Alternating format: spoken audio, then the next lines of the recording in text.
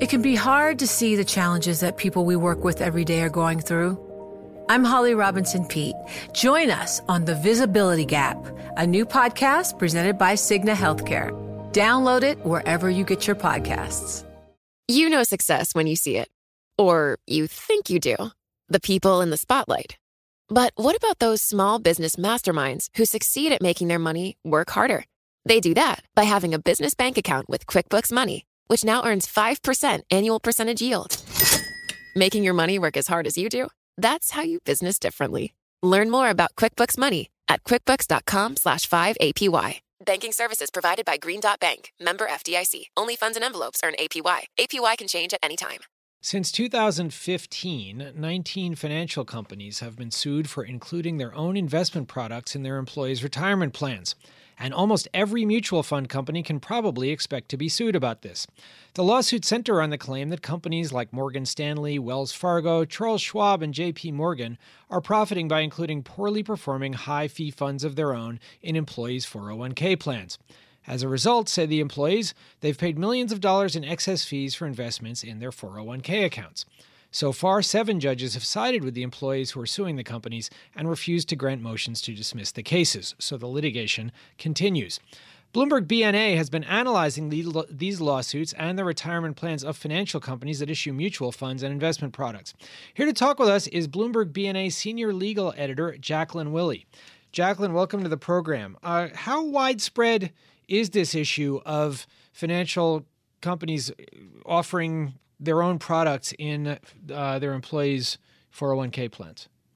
Well, it's extremely widespread, actually. I looked through the government filings of 100 different companies that offer mutual funds or other investment products, and I found that 92 of them have at least some portion of the 401k invested in their own funds. So I'd say that's pretty widespread. So, Jacqueline, considering these lawsuits and the fact that they are going forward, why don't the companies take the time now to reduce or eliminate the in-house funds in their 401k plans? Well, I'm sure they're, at least having conversations about that.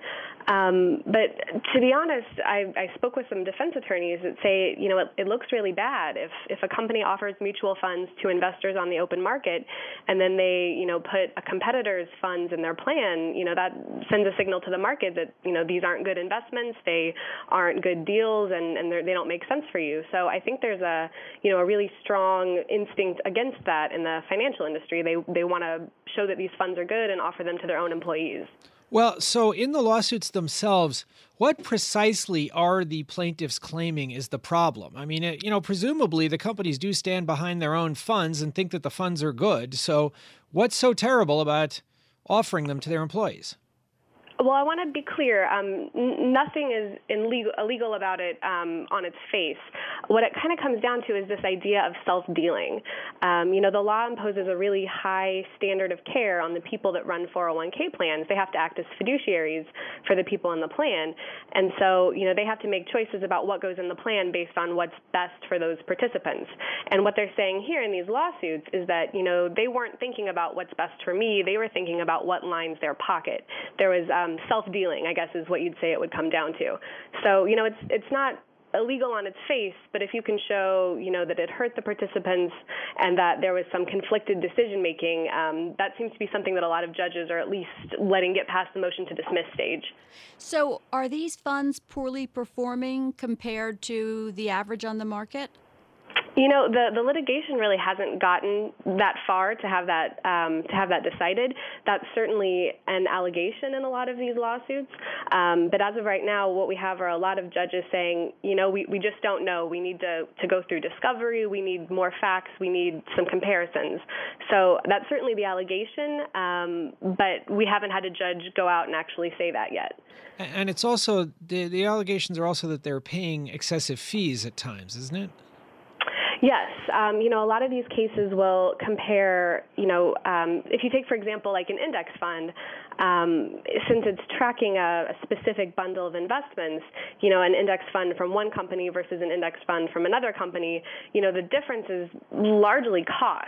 So if you're including, your own index fund in the plan that has costs 5 or 6 times higher than one that's, available from a competitor, that's a big red flag, and that's been driving a lot of litigation. litigation. So has any of the litigation given other companies who haven't been sued yet guidance to avoid litigation in the future? I think so for sure. A lot of these cases outline some of the particularly I don't want to say unsavory, but practices that really draw attention from plaintiffs' lawyers. Like I mentioned with the index funds, offering your own index fund when a competitor's would be much cheaper, that's something that's going to, raise eyebrows. Another thing is when you offer a fund that's brand new, that doesn't have any investors outside of the plan, if you're running a 401k plan, you're supposed to be giving your workers good investments that have proven track records. And if you give them a brand new fund that no one else is invested in, that's another thing that raises eyebrows and judges have been skeptical of so far. Have any companies, Jacqueline, already made changes as a result of these litigations? Well, I can't say that it was definitely as a result of the litigation, but yes, we've seen a couple of companies in the last few years remove, all funds from their plan. These aren't companies that were sued, but one, Putnam Investments, which is still fielding a lawsuit. I believe they added 6 brand new funds that weren't affiliated with the company shortly after being sued over all the proprietary funds. So yes, it seems like some companies are making changes to their investment lineups based on this series of lawsuits, but you could never say for sure what the motivation is. So, Jacqueline, you said that according to the Bloomberg BNA study, 92 out of 100 had some portion of the 401k assets invested in funds affiliated with the company. What did it show about those having a significant percentage, let's say 50% or more? The one thing we found that was really interesting was that companies with a really high percentage of in-house funds actually had larger average account balances. So to say that another way, a company that offers a lot of its own funds also has employees with bigger 401k accounts, which was very interesting and sort of looked like a point in the favor of the companies if they were having these higher balances. I did speak to a plaintiff's lawyer who said, correlation doesn't prove causation, and he said that he would attribute that more to higher salaries at those companies and things like lower employee turnover. So I don't think I could say that one causes the other, but there is a correlation with more in-house funds and higher average account balances. In about 30 seconds we have left, do you think that the answer is going to be getting rid of all their own funds, or is it just going to be giving more choice and knowledge to their employees when they pick from an array of funds?